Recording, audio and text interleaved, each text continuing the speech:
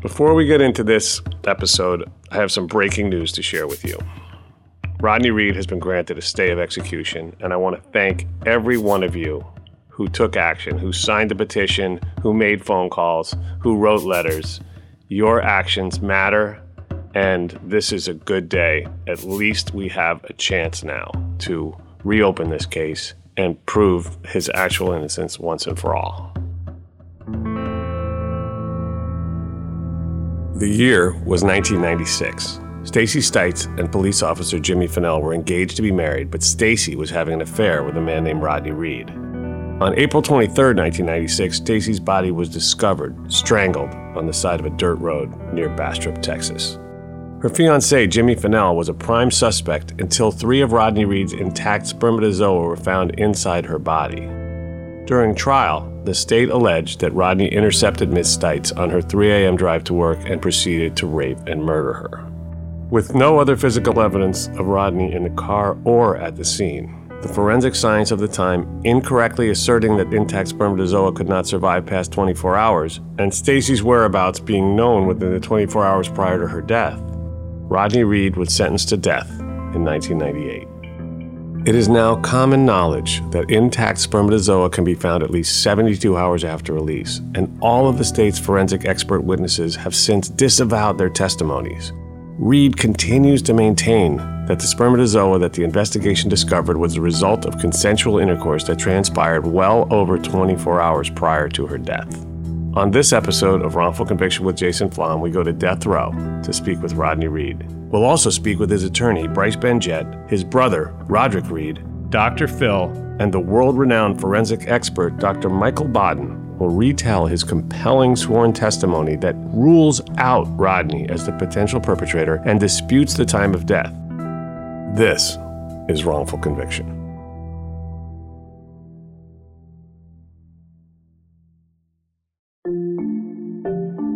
Senior staff attorney for the Innocence Project and Rodney's legal counsel, Bryce Benjett, came by to tell us about Rodney's case.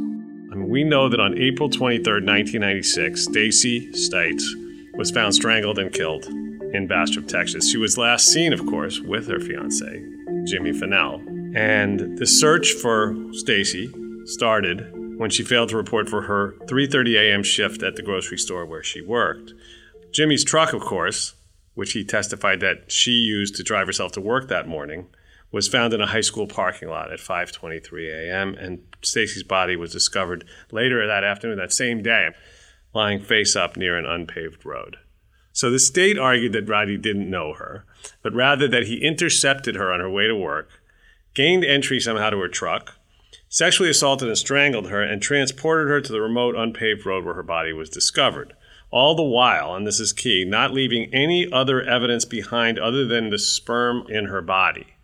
And this theory was built, importantly, on 3 pillars. The 3 spermatozoa that were found, right? Yeah. The testimony from 3 forensic experts who maintained that sperm does not stay intact for longer than 24 hours after intercourse, which, of course, we know that it does, and that Stites' whereabouts were accounted for most of the day before she was murdered, thereby ruling out the consensual sex with Reed as an explanation for the presence of his sperm. And, of course, the testimony from Jimmy Fennell, who said that she left at 3 a.m. for work in his truck. But take us back and explain some of these circumstances and how the state developed this narrative that we now know not only isn't true, but couldn't possibly be true. Yeah, it's interesting because when you go back and you look at how crimes ought to be investigated, there were many sort of obvious errors that were done initially. Nobody looked at the apartment that Stacy Stites shared with Jimmy Fennell, even though that was the last place she was seen. That is sort of police work 101. There were not adequate notes taken of interviews of Jimmy Fennell, who was later the key source of the timeline of the state's case. But as the investigation actually progressed, Jimmy Fennell soon emerged as the prime suspect in the case and was investigated. He was aggressively interrogated. He was subjected to polygraphs. Which he failed. And this took place even after the police knew that it was not his semen that was collected from Stacy's body. And so the notion that the person whose semen is in that body must be a rapist and a murderer was not the operating theory of the investigation until they matched that semen to Rodney, a person of color. And so there is where you have an investigation of the person who looks like he had opportunity, motive, had a record consistent with this kind of behavior. And as soon as Rodney was identified as the source of that semen, this suddenly turned around to a sexual assault murder that had to be committed by him. So now Rodney becomes the suspect. The state argued that Rodney didn't know the victim. He did, in fact. He was having a relationship, and we now have numerous witnesses that have come forth who had no connection to Rodney, right? Not just the ones that did have a connection to Rodney, his relatives who knew he was seeing her, but now others, strangers to him. Yeah, and this was a big issue at the trial. Just to back up, I mean, this trial was rushed, to say at the best. At the trial, the defense lawyers were presenting what Rodney had told him, which he could back up with witnesses. He said, I was seeing Stacy. It was an occasional thing. It was casual. We were with each other the night before her death. So not the night of April 22nd, 23rd, but the night of April 21st, 22nd. So that was the theory that was presented at the trial. But unfortunately, the defense lawyers did not do the work or have the time to do the work to actually present that evidence to the jury. Even what little evidence that Rodney's defense lawyers were able to present about this relationship, about the explanation, was completely negated by the prosecution's experts, who said that it was impossible for Rodney's semen to be there based on consensual sex because of this 24-hour time frame. At that point, right, any juror is going to go, well, you can't explain that away. No, and it was clearly important to the jury because they asked about it during their deliberations, and the judge actually read that invalid testimony back to them while they were deciding whether or not to convict Rodney Reed.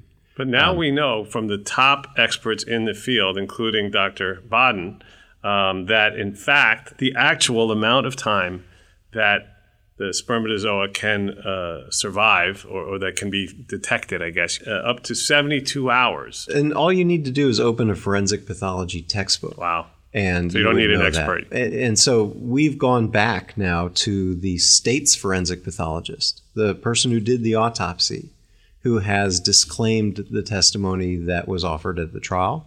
We've gone back to the Texas Department of Public Safety, who has clarified that although their analyst said 24 hours, the science says 72.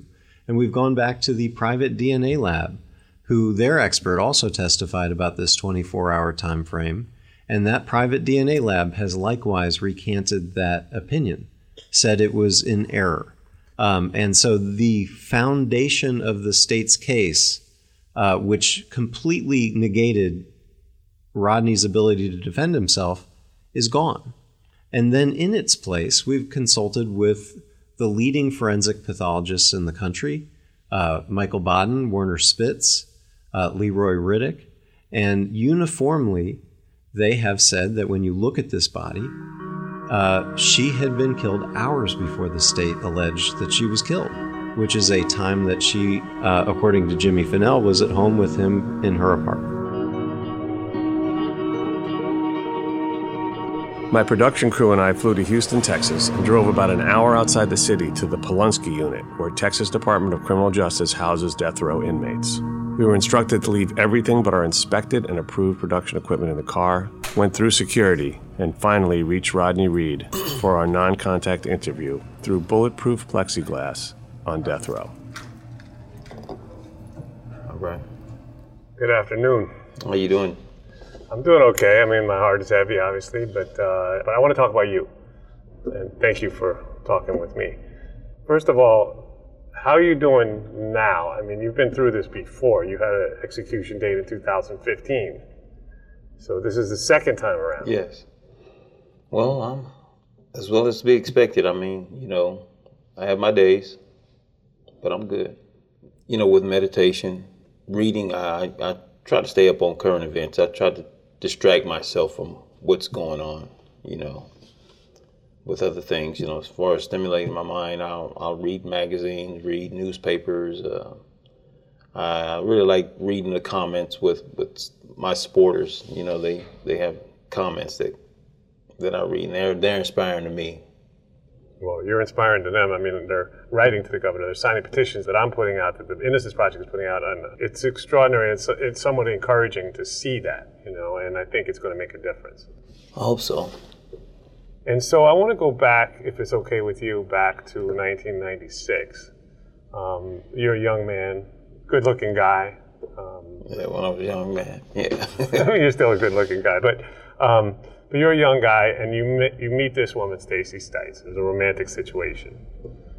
We know it was a consensual situation. You met her at a The Diamond Shamrock was a convenience store, gas station like type, but they had a game room and all that. And was it love at first sight?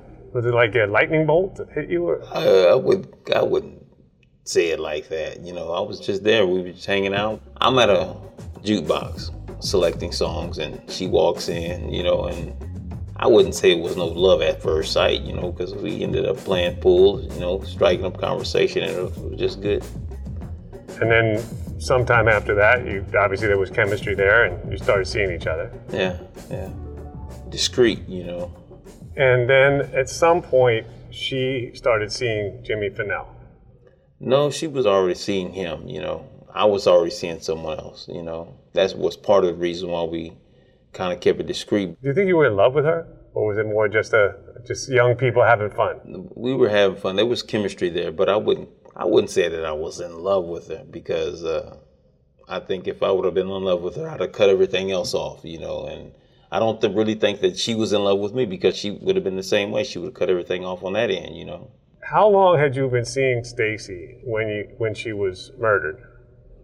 I met her in late October, early November of '95. Her death was in April, so I would say 6 months. 6 months. And how did you find out about it on the news? Yeah. She was just as Yeah. pretty on the outside as she was. When I heard it on the news, Pretty and a talented athlete who played. I didn't want to believe it. This is not the Stacey, so yeah, I was quite shocked. Paid for her upcoming wedding. She was getting married. When they flashed her picture, Carol Stites says her teenage I didn't want to believe it. Saw the good in people and probably never thought. Because I was just with her. I didn't want to believe it. You were just with her, like late night Sunday, early morning Monday. And she was murdered on a Tuesday, the 23rd. Yeah. All I can do is tell you that I'm innocent. I had nothing to do with that. 3 sperms. I was with her the night before.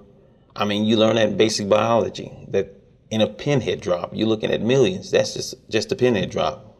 I mean, for the state's own experts to come back and recant, All 3 of them. And then we know that Jimmy was the original suspect. We know they kind of circled up the wagons and, protected him. Right. He failed 2 polygraphs. We know all the facts of the case. Yes. What would you most want people to know about the evidence? If you were to say to a stranger or somebody who's watching this right now, go, well, I don't know, he's in there. It must be something. Well, the time of death. Dr. Michael Baden is about as decorated a forensic expert as you can get, including having served as chairman of the Forensic Pathology Panel for the House Select Committee on Assassinations, investigating the assassinations of no less than President John F. Kennedy and Martin Luther King Jr.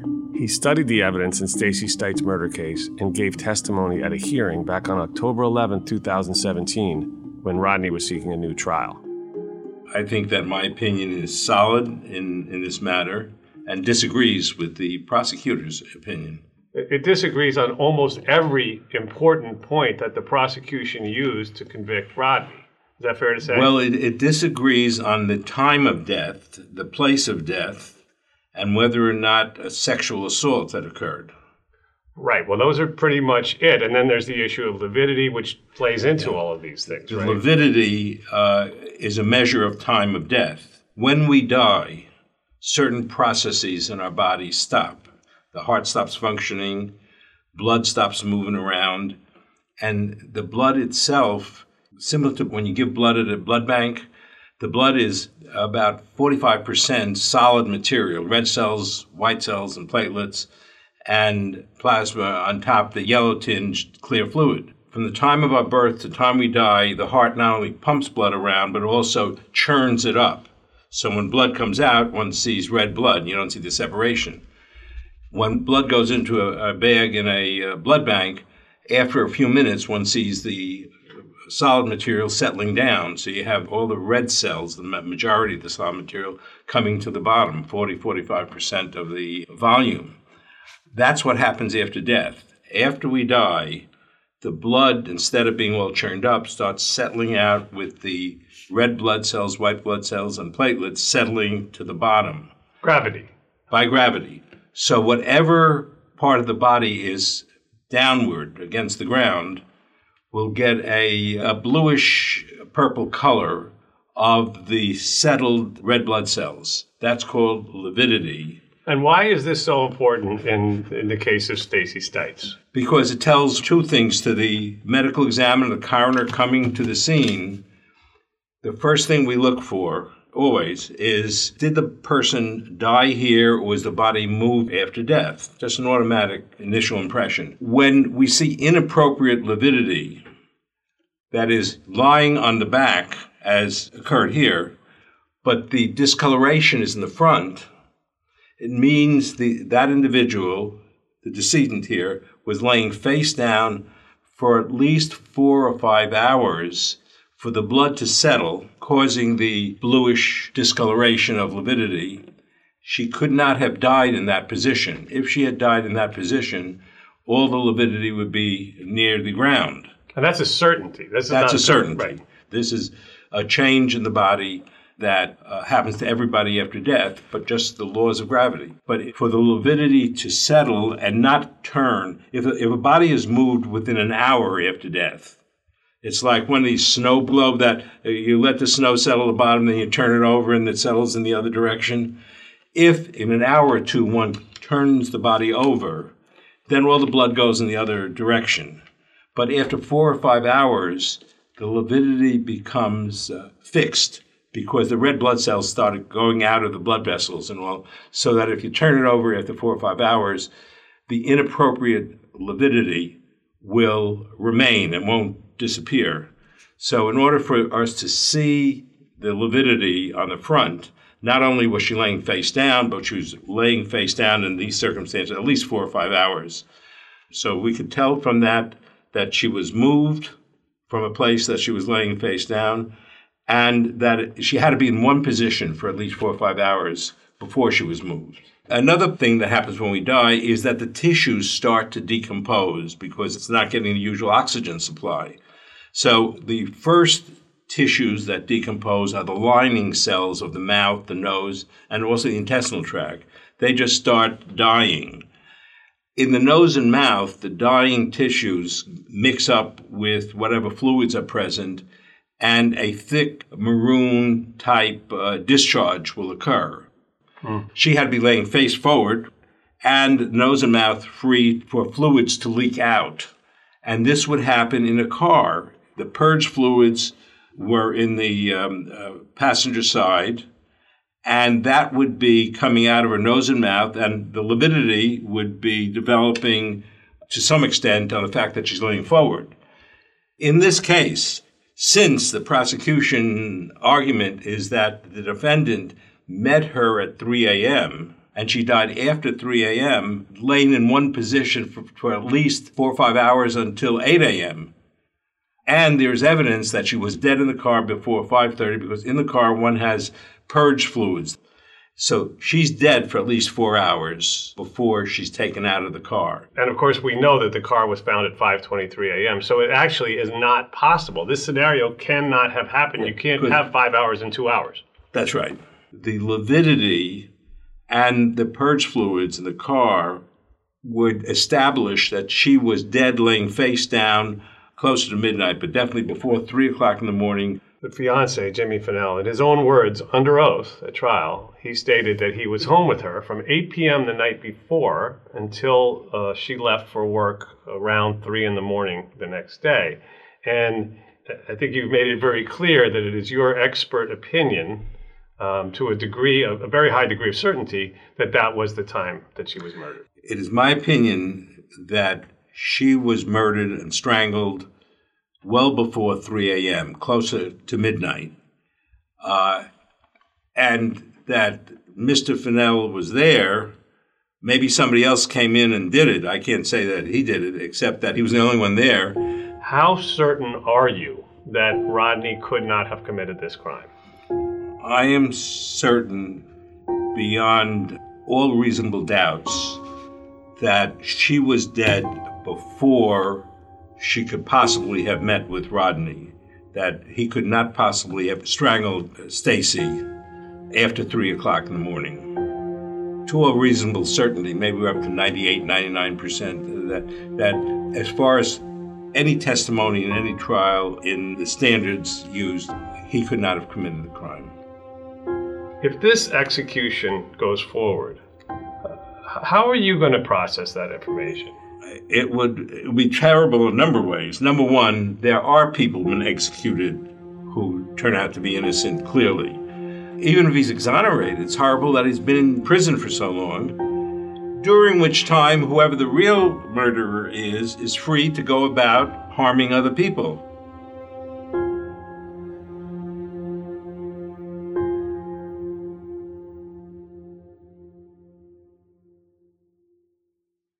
In the fall of 2008, a sleepy Seattle suburb was shocked by a crime that no one could have expected. A local football star planned a daring bank robbery, complete with decoys, disguises, and an outlandish getaway plan. He drew the whole thing up, just like a game-winning play on the field, and almost got away with it. The Sneak follows a twisting story of a once great athlete who committed that crime and how the robbery forever changed the small town where it occurred. Be sure to subscribe to The Sneak on Apple Podcasts, Spotify, or wherever you're listening right now. Anyone who knows me knows I wear glasses all the time. It's like a part of my face. And the thing is, it's so annoying going to a store and trying glasses on and going through that whole process. Warby Parker has solved the problem. I just participated in the home try-on program, and here's what happened. They sent me the glasses. I tried them on in my office, 5 different pairs. I showed them to my friends. Looking at other people. What do you think? This, that, the other thing. I look in the mirror. I picked the one that suited me the best. And then I sent back the other 4. And here's the thing. The glasses, you're not going to believe this. They start at $95, including prescription lenses. I mean, that's a small fraction of what I'm used to paying. And the lenses include anti-glare and anti-scratch coatings, which is super important to me for obvious reasons. Anyway, the free home try-on program works like this. You order 5 pairs of glasses, and you try them on absolutely free for 5 days. You can show anyone, and then there's no obligation to buy. The shipping is free. It includes a prepaid return shipping label.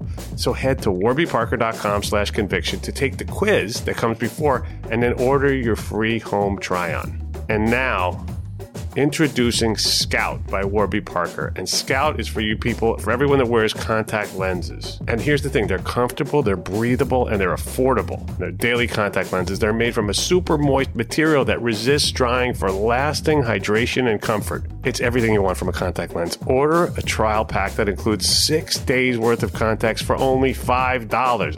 Unreal. And then receive $5 off your next Warby Parker order. Learn more. Go to warbyparker.com/conviction. That's warbyparker.com/conviction. Try it today.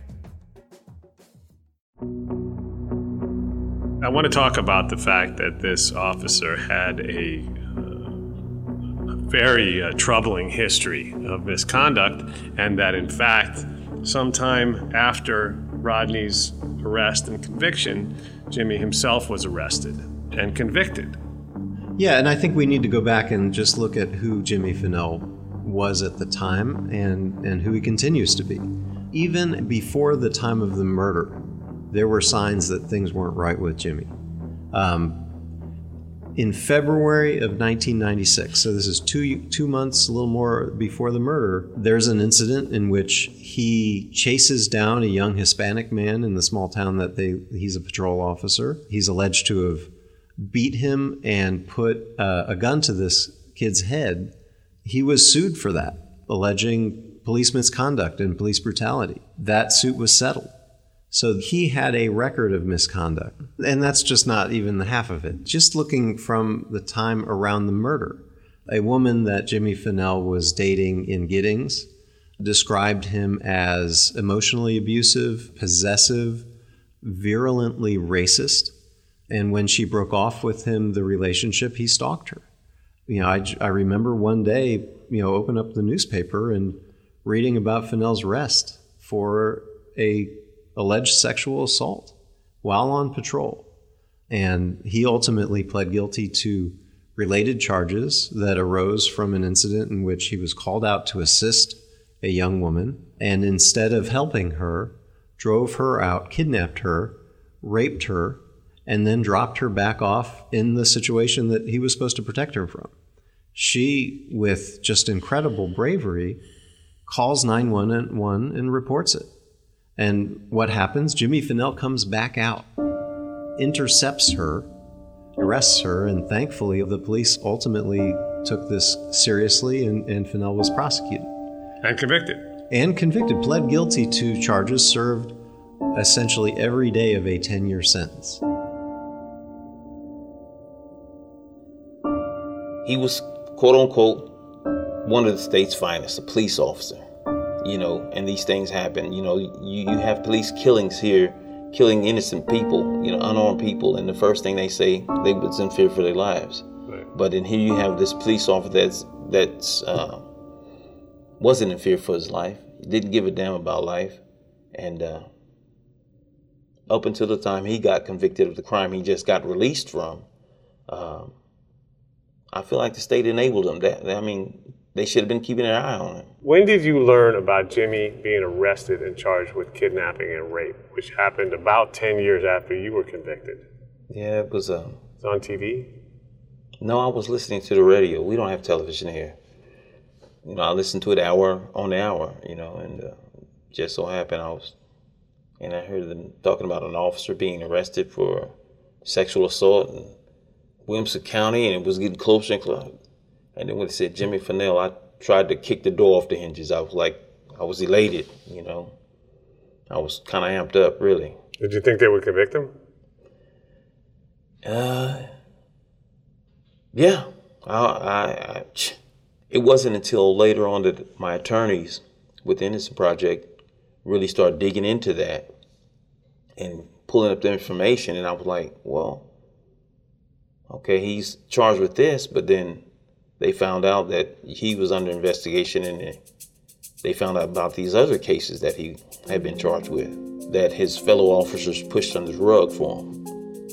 And I was like, there's no way, this can't be happening. So even the law enforcement, the agency that he worked for, was protecting him. Well, yeah, in your case, we know that it was his best friend on the force who was one of the lead investigators.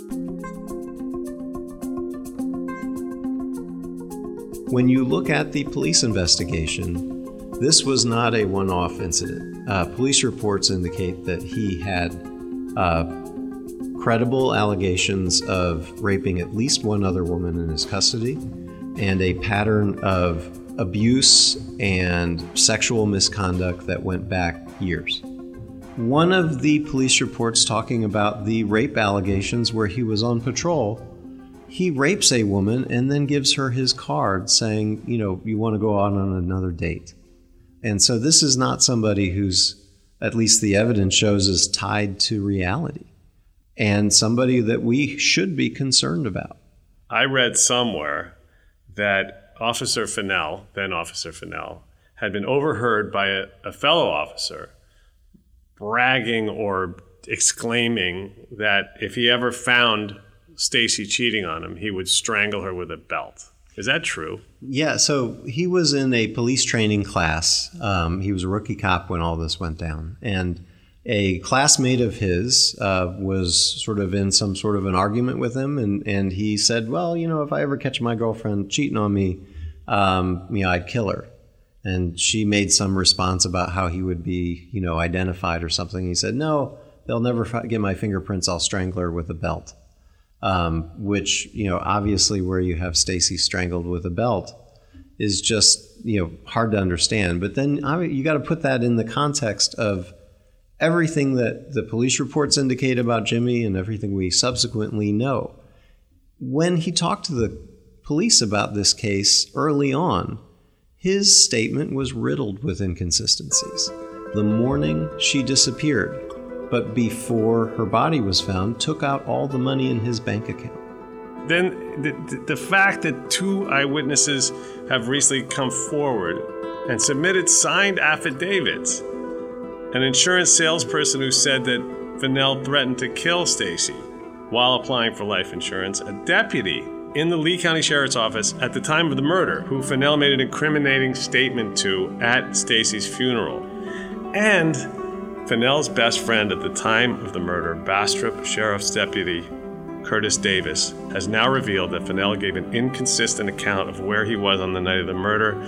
He claimed to Officer Davis that he was out late drinking, and he later testified at trial that he'd spent a quiet evening at home with Stites at their apartment during what we now know to be the time of her death, based on no less than Dr. Michael Baden's testimony. When asked to explain this discrepancy, Fennell invoked his Fifth Amendment rights, declining to testify to avoid possible self-incrimination. So all of this adds up to a mountain of shit.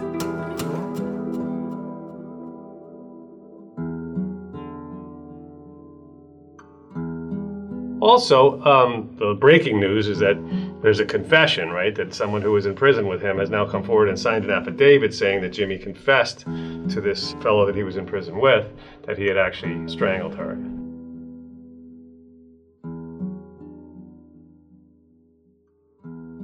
Many of you know Dr. Phil for his accomplishments, his legendary career in TV and entertainment. But what you may not know is that he was the founder of Courtroom Sciences, the first organization that made a science out of jury selection and other courtroom practices that lead to the type of outcomes that we all want, which is the right person getting convicted.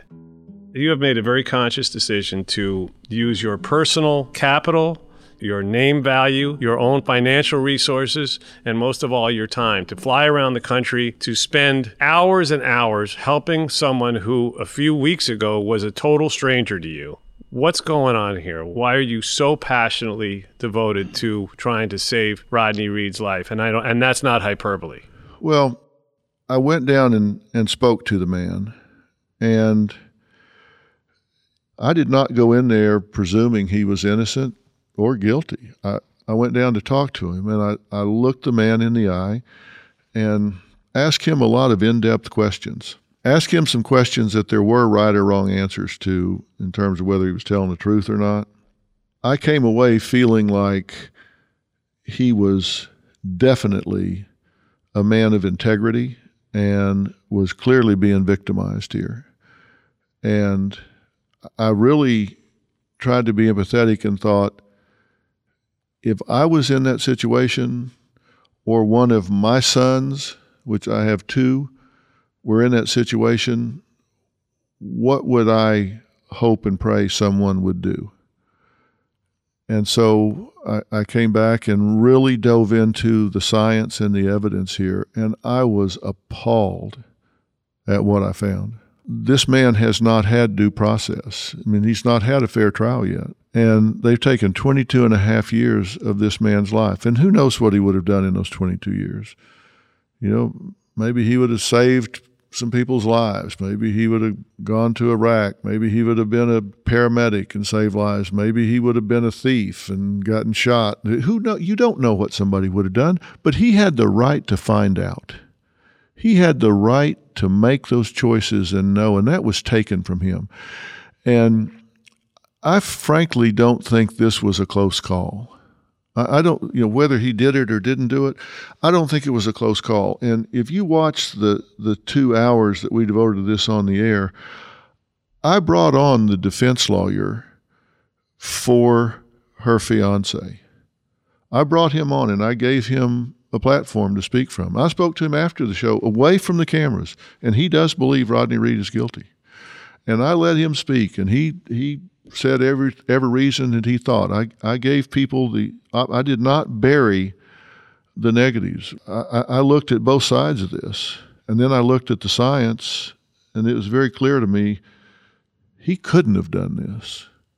Even if he was the kind of character that would have done this, he couldn't have done this. And I don't believe he's the kind of character that would have done this. I didn't know him at the time, but I know him now, and I believe he is a good man that would be a good addition to this world and this community. And I just felt like, I can't look this man in the eye, know what I know in my heart from the training that I have, and go home and go to dinner. How do you do that? How do you know what you know and don't do something about it? You can't unknow it, that's for sure.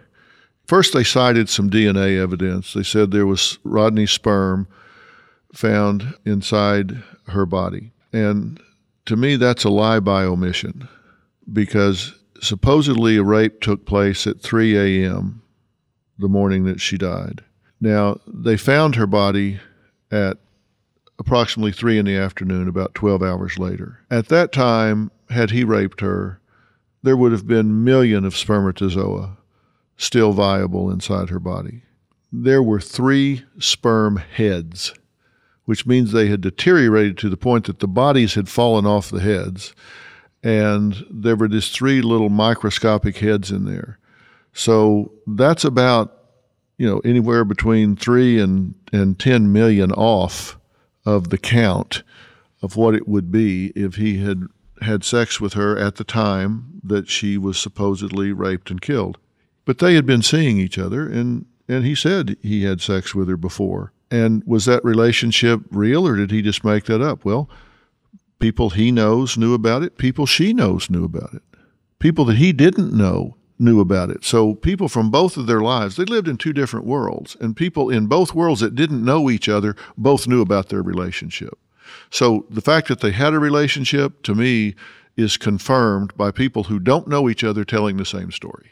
That explains to me the sperm in her body. Then when they found her body, the science of deterioration, lividity, the deterioration of the skin, what they found in the truck in terms of bodily fluids that had come up, all the things that were on a timeline from death, just simply didn't match that she had been dead for 12 hours when they found the body. It suggested she had been dead a whole lot longer than that. And she wasn't with Rodney during those earlier hours. She was with someone else. That is not contested.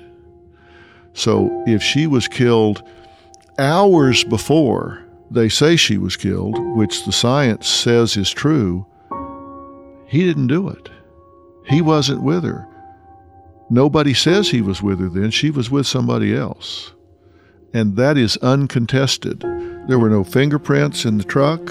They didn't test for DNA. Of course, we now can test for contact DNA, et cetera, but they didn't find any evidence of him being in that truck whatsoever. And there's just no evidence that connects him with that crime. And there is evidence that connects other people to that crime. So if you believe these world-class, world-renowned experts that have done thousands and thousands of autopsies, they say it's not possible that he did it. So given the science, he was not with her when she was killed. Game over.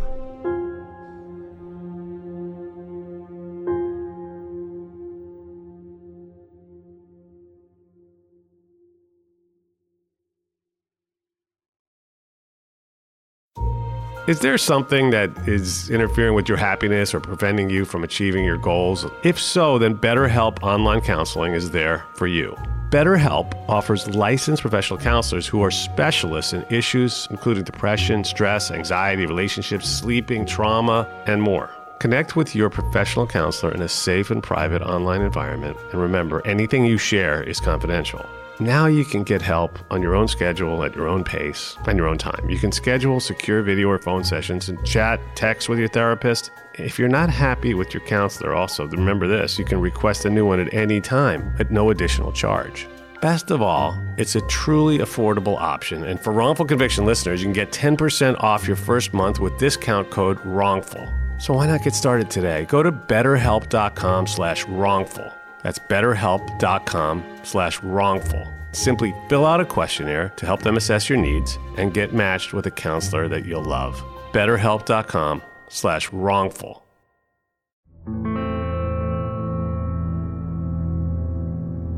Roderick Reed and his wife, Juana, have put everything, careers, social lives, personal matters, on hold to advocate for Rodney and found time to sit down with me.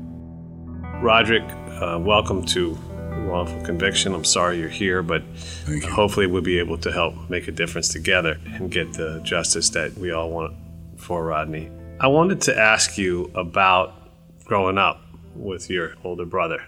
What was your childhood like? Was it a happy childhood? Oh, yeah, we had a good childhood. Matter of fact, I come from a large family. I got 5 brothers. Wow. I got 5 brothers. Rodney is the 4th in line. I'm the 5th. He always wanted a little brother, and when I came along, he had one, and he doted over me. He's been there every part of my life since I can remember up until 1998 when they convicted him of this crime.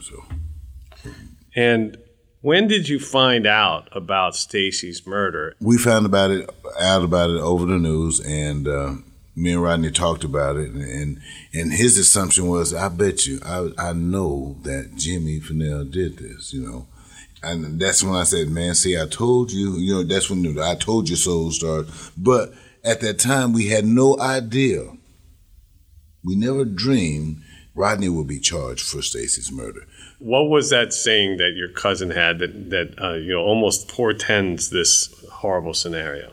It's never good to know a dead white woman, something to that effect. It's profound and chilling when you think about how it actually played out in real life. Mm-hmm. Knowing the history of how many black men were lynched for allegedly having sex, whether they did or didn't, with a white woman. And those weren't even cases in which an officer of the law was involved as a fiance or anything else. And in fact, I can't help saying this, it feels like we're doing everything we can to prevent it. But if the state of Texas goes forward with this execution, it's hard to call it anything other than a modern day lynching. It's exactly what it is. It's murder. In my eyes, they committed crimes when they convicted my brother by withholding evidence, by not giving them a fair trial, by not testing all the DNA, and now they set their sights on taking his life. And that is something that I cannot just sit back and say nothing or do nothing about. That is something that I have to, with every fiber in my body, stand up against and just get his story out here, to do all that I can do. You know, that's what me and my family, that's what we're striving to do, all that we can do.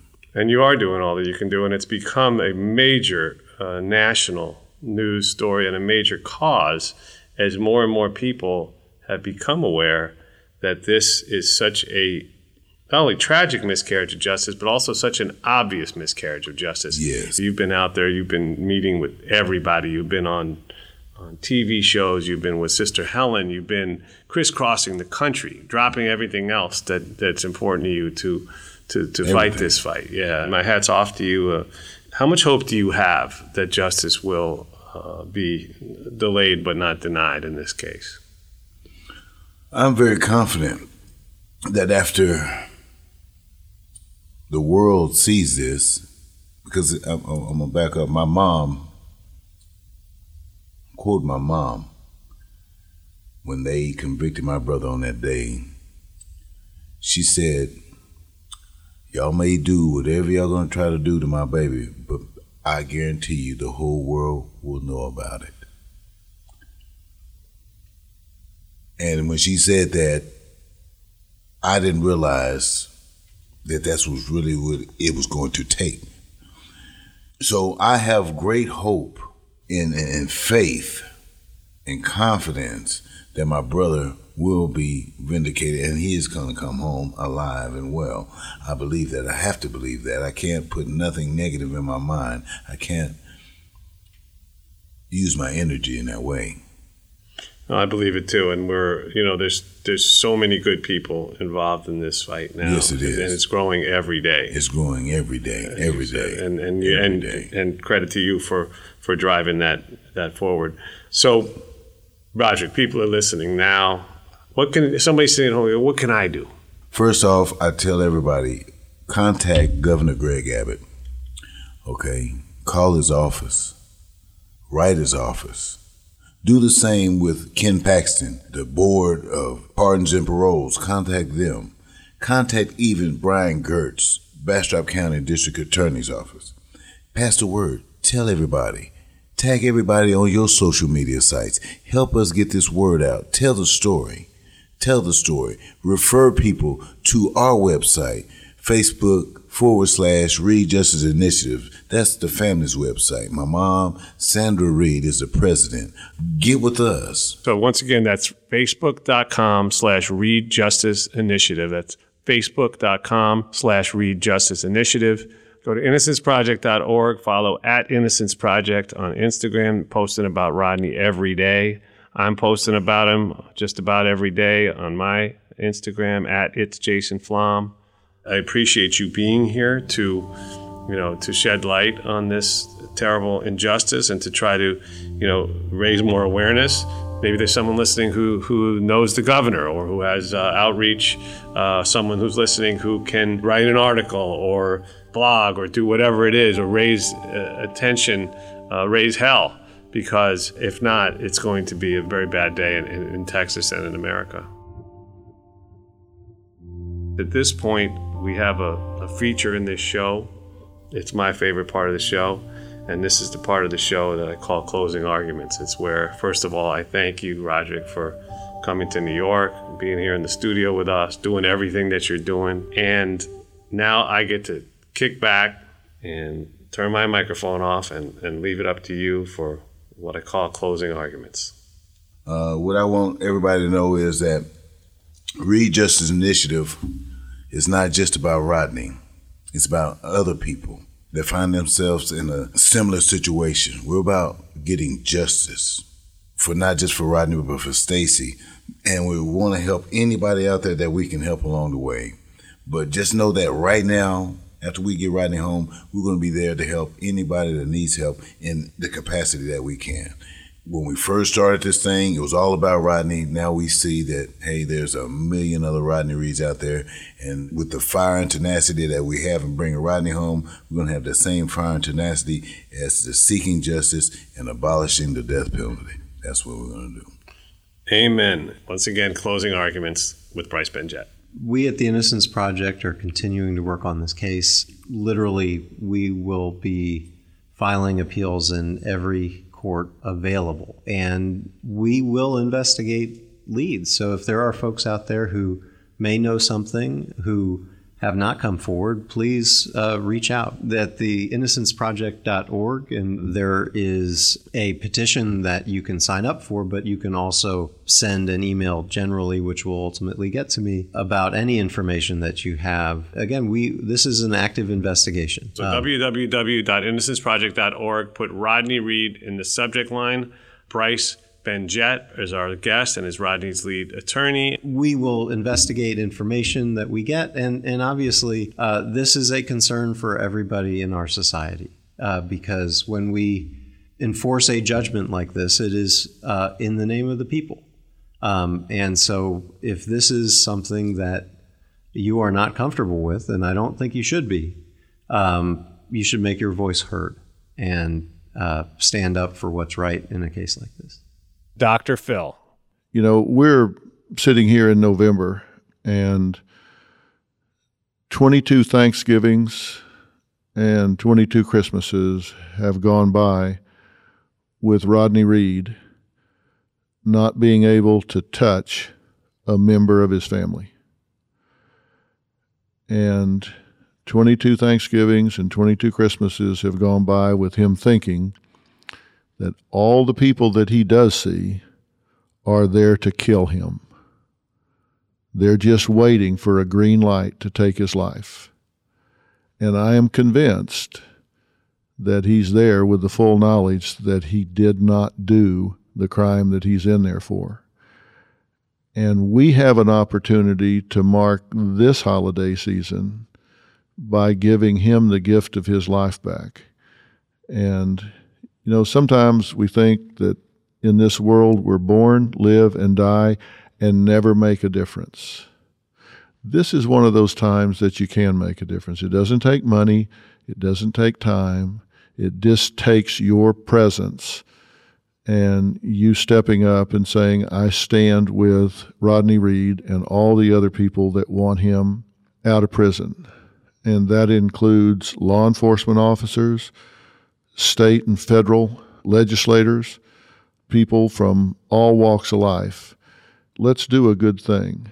The governor of Texas is a former judge, and I think he's a fair man, and I think if he hears enough of us speak in a respectful way, I haven't gone to Austin and made a big grandstand show, running up the steps of the Capitol with my hair on fire, trying to embarrass the governor and all that. I haven't done that. I've been very respectful in the way that we've gone about this, and I intend to continue to do so if we keep making progress here. And now is the time to step up and make a difference. We're coming up on 3 million signatures for this petition for clemency. I would sure like to see that at 10 million. There's a point at which they simply cannot ignore the outcry. Let's take this time to give him the gift of his life back. And now, with a heavy heart, but with optimism, I am going to introduce our featured guest, Rodney Reed. One thing that I really missed was really being a father to my kids, and really to have an opportunity to be the grandfather to my grandchildren, I just look forward to being out there with my family, with my friends, with my loved ones, with my supporters. I would really love to meet all of my supporters because I feel that the support that has been generated behind me, and that's been a real push to keep me going, When I read their mail, read their letters, a lot of them I don't respond to, but then there's so much mail I really don't have time to respond to all of them because then I do have to get sleep, try to get some sleep, but knowing that the people that are behind me, that are advocating for me, I can name them all: Julie, Judy, Tiffany, Mary Beth. They're my real push. My mom, my brothers, and my daughter, my granddaughter's beautiful smile. That keeps me, that inspires me when I see her beautiful smile. I look forward to holding them before they get too damn big. It's just so much. It's so much. The state of Texas is trying to take my life, trying to execute me, strap me to a table and inject my body with poisons. Don't sit back and just let this happen. Just stay up, stay involved.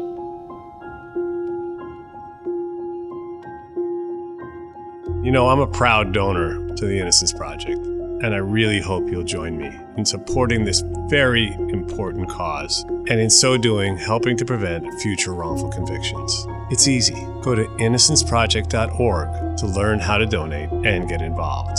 I want to thank our amazing producers, engineers, and editors, Connor Hall and Kevin Wardis. The music in the show is by 3-time Oscar-nominated composer Jay Ralph.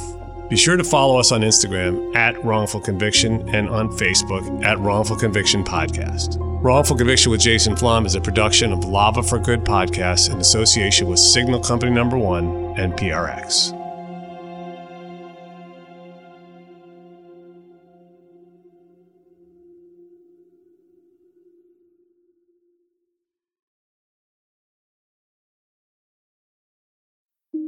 I'm excited to tell you about a new serialized podcast called American Jihadi.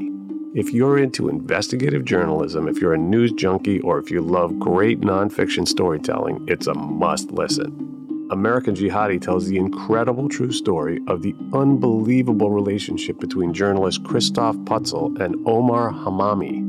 Throughout the 8-episode series, Christoph recounts his investigation into the life of Omar, an American-born U.S. citizen who became leader of the Somali Islamist militant group Al-Shabaab, landing him on the list of the FBI's most wanted terrorists. From Omar's hometown in Alabama to war-torn Somalia, Christoph seeks to get answers. Why would a Southern Baptist turn to terrorism? And how close should a journalist get to his source? Listen to American Jihadi, out now on Apple Podcasts or wherever you listen.